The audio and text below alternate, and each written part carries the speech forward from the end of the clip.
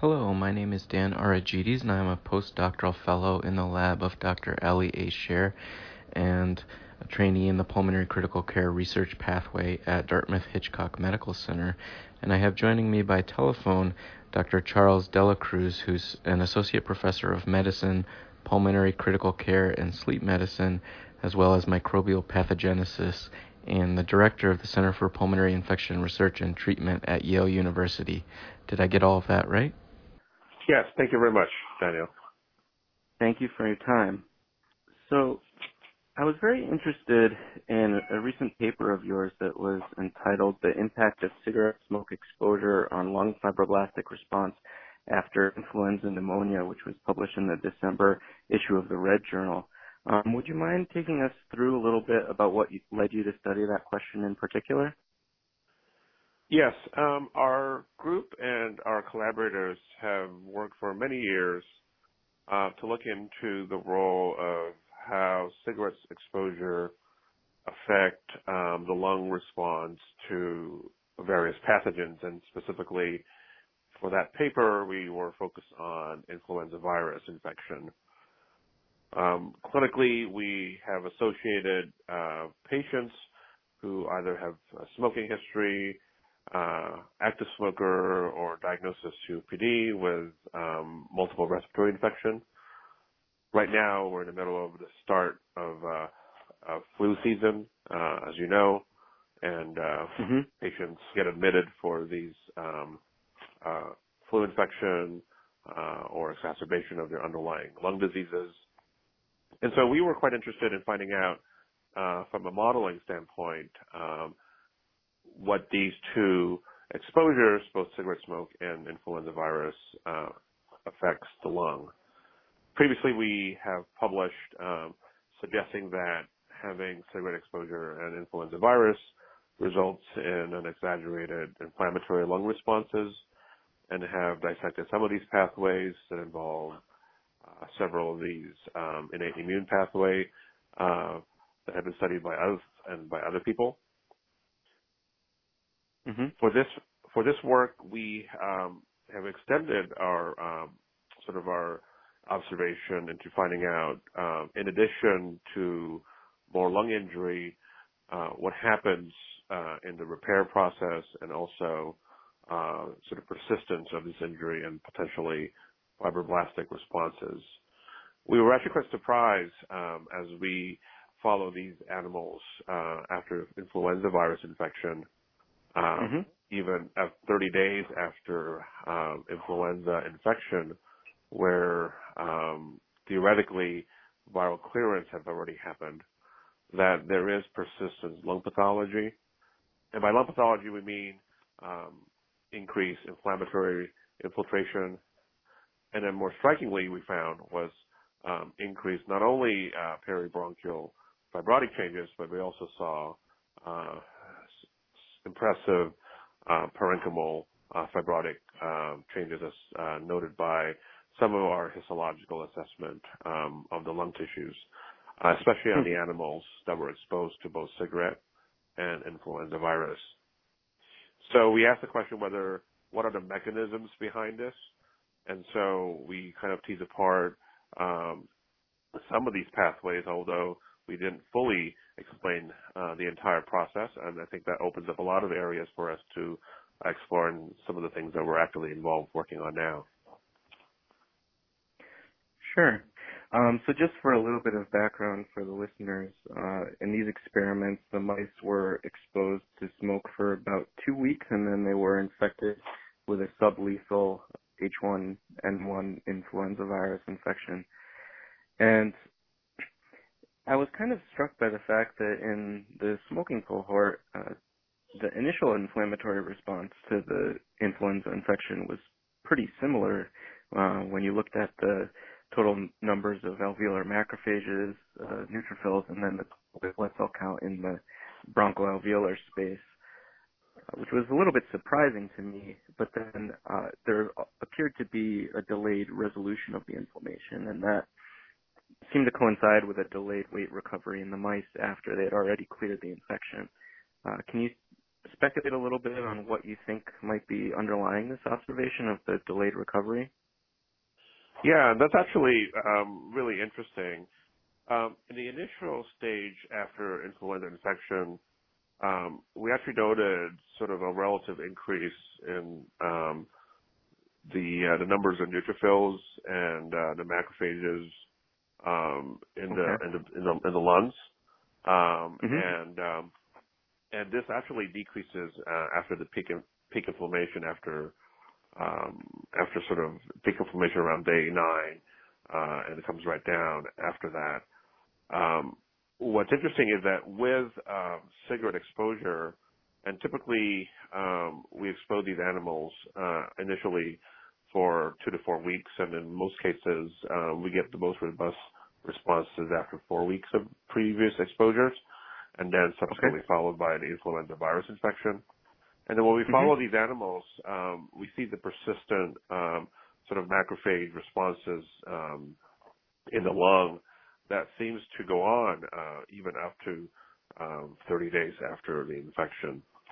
Whereas animals that receive only the influenza virus, you see some of these initial inflammatory response have sort of resolved. Keep in mind that in our model system, we use sublethal dose so that Mhm. these animals do survive, especially Mhm. with the co-exposure with cigarette smoke. Others have done higher doses of influenza viruses, and I can come back to that point later, as potentially with higher dose of influenza virus, potentially the injury is more. You might see a little bit more prolonged inflammatory responses, and you I might see. also see more of these fibrotic responses independent of cigarette. And so what's kind of interesting is that whether cigarette smoke contributes to a different kind of response in terms of this persistent inflammation and fibrotic response, or do they just contribute in a sense of additional injury in addition to the Mhm. infection? So that's Mhm. actually kind of interesting to tease that apart, whether just flu alone and in this degree of severity of disease result in sort of longer time for resolution and longer persistence of injury and sort of fibrotic responses. I see. So, in some way, does the cigarette smoke seem to take what the sublethal influenza infection and make it behave a little bit more as if it were a higher dose of the influenza virus? It's quite possible. I think that's potentially one of the hypotheses is that Uh huh. someone who has had this cigarette exposure does not necessarily need a higher load of viruses to cause similar potent injury down the road. And so I think highlights the point of smoking cessation for our patients, certainly, and also highlights Sure. the fact that how these patients who are exposed to cigarette smoke are more susceptible to these kind of lung pathology after infection. Sure.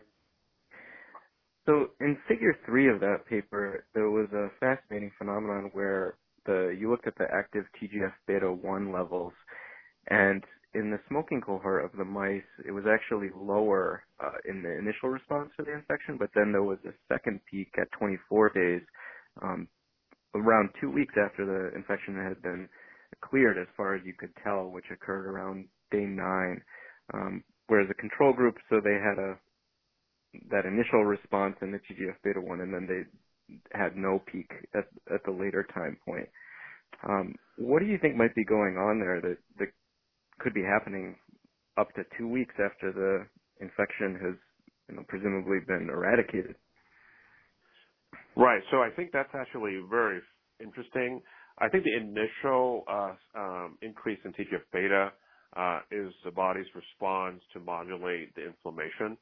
And I think Hmm. the smoking exposure somehow downregulates the TGF beta response, which could explain why we see a little bit heightened inflammatory response in the acute phase when we have cigarette and influenza virus infection.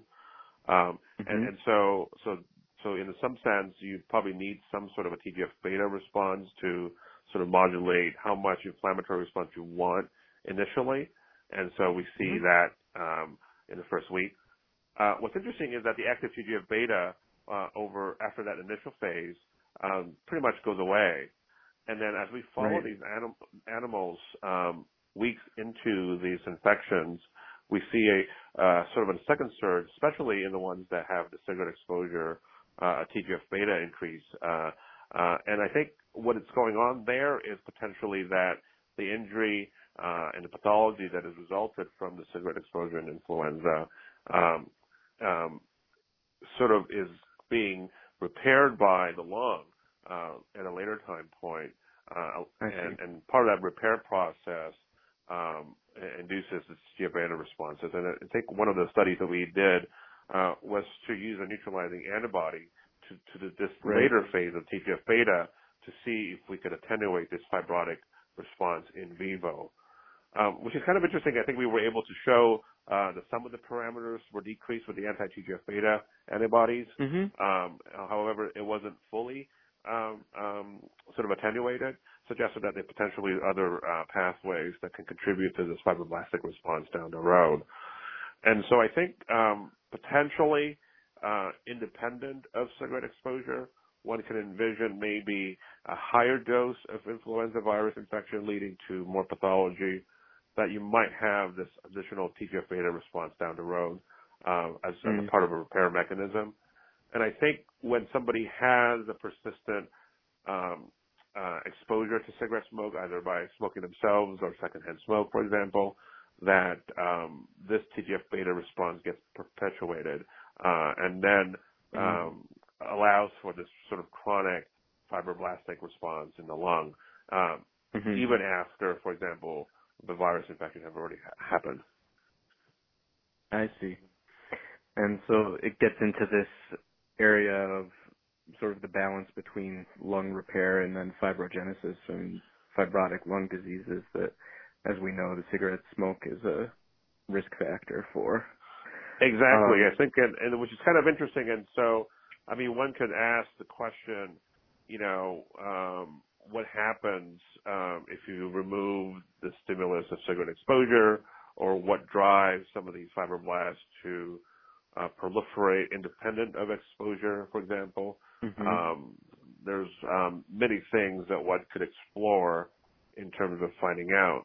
What we did was, we took the lungs of these animals at a later phase and then isolated the fibroblasts from them, as you noted, and saw that outside in ex vivo, the lung, that these fibroblasts from the cigarette-exposed infected mice had a higher proliferative capacity, and they have a lot of the features of this myofibroblastic phenotype.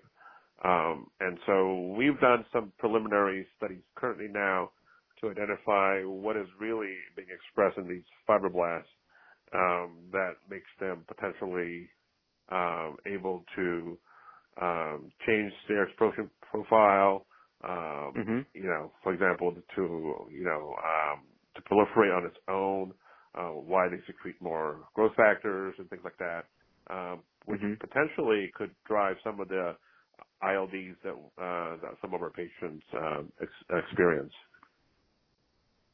Interesting.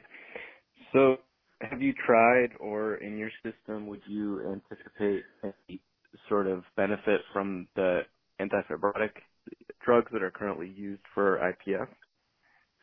That's actually a really, really good question, Daniel. And so I think, as you know, idiopathic pulmonary fibrosis has its own specific features that is very different from the non-IPF ILDs.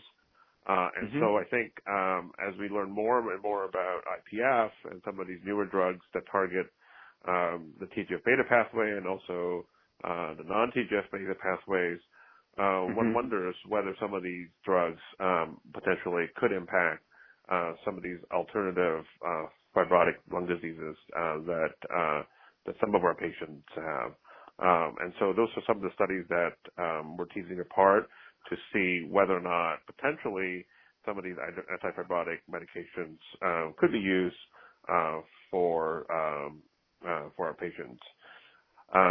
If you think about some of our COPD patients, more and more people are now identifying interstitial lung abnormalities in CAT scans. Sure. for patients with COPD, and then there's certainly more patients identified in all these large cohort of COPD patients. What they found was these patients with ILAs, something they call interstitial lung abnormalities, have higher mortality than people who do not have those. I think right now, the investigators in this field are trying to tease apart what these ILAs are, because some of them are more ground glass, some of them are more fibrotic looking. And so I think with some of the experts who do imaging work, they're now further characterizing it. And so, but we do see these patients. And so people with COPD features, in addition to these interstitial lung abnormalities or fibrotic changes, this potentially could be a mechanism for what's going on. And even though that they do not necessarily have the true features of IPF, but certainly there is certainly scarring going on, and so potentially we could learn from the other ILDs for our patients with COPD. And then coming in from the ILD side or IPF side, it's been known that way back in the patient's history, potentially there's some trigger, right, that leads to sort of a dysfunctional repair and out of control fibroblastic response. I don't know whether these are the beginnings of an IPF, and so we just don't know. I think more study needs to be done. Yeah, sort of along those lines, and taking a little bit of a step back from the work in your specific paper, do you think that less severe respiratory infections over time could have a similar sort of combined effect with the smoke exposure to promote a pro-fibrotic repair mechanism, or do you think that this is the sort of phenomenon that might require a more severe infection, such as influenza? I think from our study, it does suggest that having cigarette smoke, at least with flu, can result in this pathology, more persistent pathology, more chronic and fibrotic pathology, at least in the mouse model. We haven't done it with other, for example, respiratory viruses like RSV or rhinovirus, but certainly I think those are really interesting ideas. The question is whether or not a severe influenza that goes along with a lot of inflammation, ARDS, do they lead to eventual similar process? And I think whether or not it repairs or not might be dictated by a lot of things, right, which includes host factors, but also environmental factors like cigarette smoke. And so I think in the right combinations, influenza infection, in the subset of them could lead to pathology. It's just that we don't usually follow these patients, right, who survive influenza virus as much, right? We usually see them once they have developed these lung diseases down the road. And so I think one of the things that would be important now is to identify these patients who do survive some of these hospitalizations and to really follow them closely. And my suggestion potentially is that if they do have exposures such as cigarette smoke and other exposures, that they might be higher risk of developing some of these fibrotic changes. Great. So you were also recently involved in a different study in the Blue Journal that was titled Extracellular Mitochondrial DNA is Generated by Fibroblasts and Predicts Death in Idiopathic Pulmonary Fibrosis. And in that paper, TGF-beta signaling induced metabolic shifts in some of the lung fibroblasts, and also caused some increased extracellular mitochondrial DNA levels, which, as you know, might be associated with damage-associated molecular pattern receptor activation. And can you make any connections between that study and your cigarette smoke and influenza study to sort of inform our concept of fibrotic lung disease more generally? I know we've been talking about this, sort of dancing around the edges of this question a little bit already. Yeah, I think, Daniel, that's really interesting to bring up. And, the persistent inflammatory conditions in smokers during infection is certainly maintained by products of injury, and this includes what you've noted are the damage-associated molecular patterns, or DAMs, and then many of these DAMs are now being recognized to not only be present, but also serve as a pathological means towards disease process. And so in that study for patients with true IPF, what they found was that they have higher levels of extracellular DNA, which are these mitochondrial DNAs that are likely released during some injury and cell death. And typically, I think these mitochondrial DNA can activate the TLR9 pathway and then sort of downstream inflammatory response. And so yes, I think we haven't looked specifically for mitochondrial DNA in our model. However, people who work on COPD and some of these cigarette exposure mouse models have identified also mitochondrial changes, also changes in the metabolism to sort of switch from to the aerobic glycolysis, for example. And so I think there is certainly a connection in this area. And so through our collaboration with Dr. Herzog's group, who was the PI for that paper, this is certainly an active area of research in our lab right now. Great.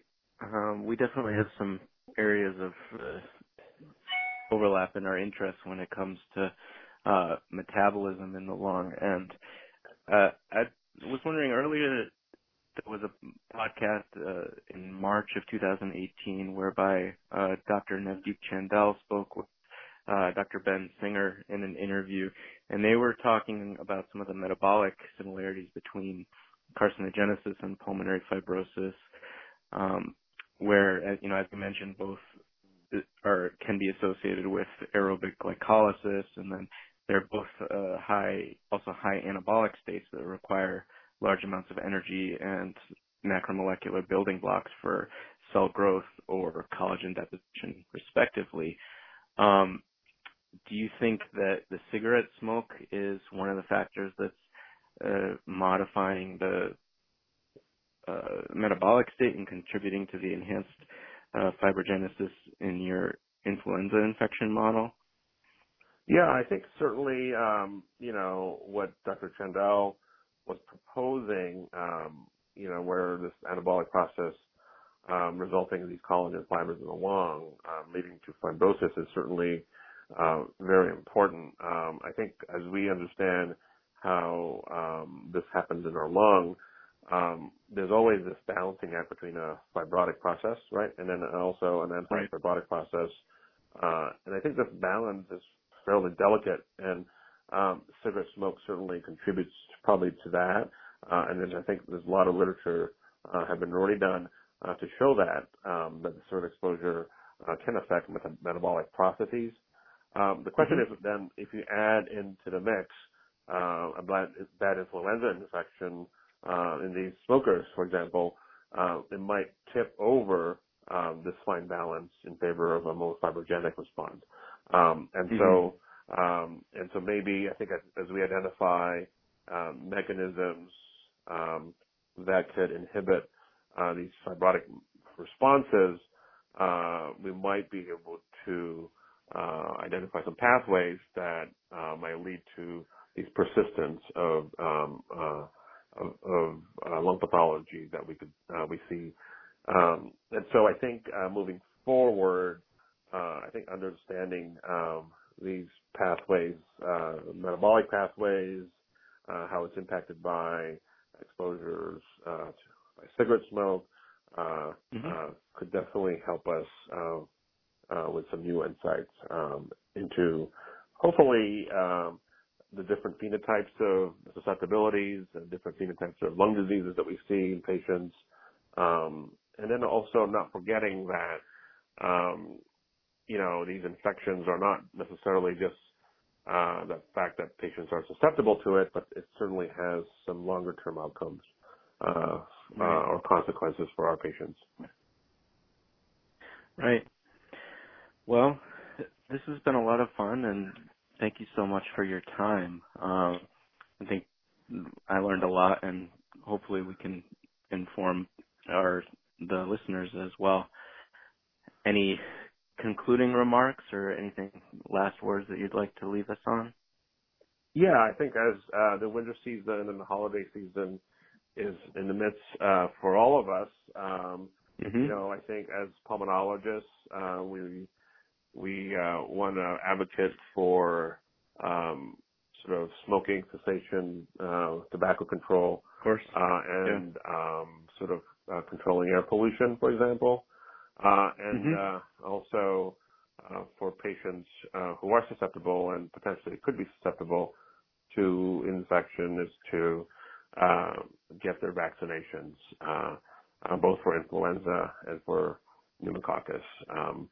And so we're certainly right in the middle of it, I think. And right now, with influenza starting to pick up in this country, so hopefully it won't be as bad as last year, where it killed 80,000 people here just in the U.S. That's a great thing to note, and obviously the importance of smoking cessation as a modifying factor on those infections is paramount, as we know. Well, thank you so much, and thank you for your time. Thank you very much, Daniel.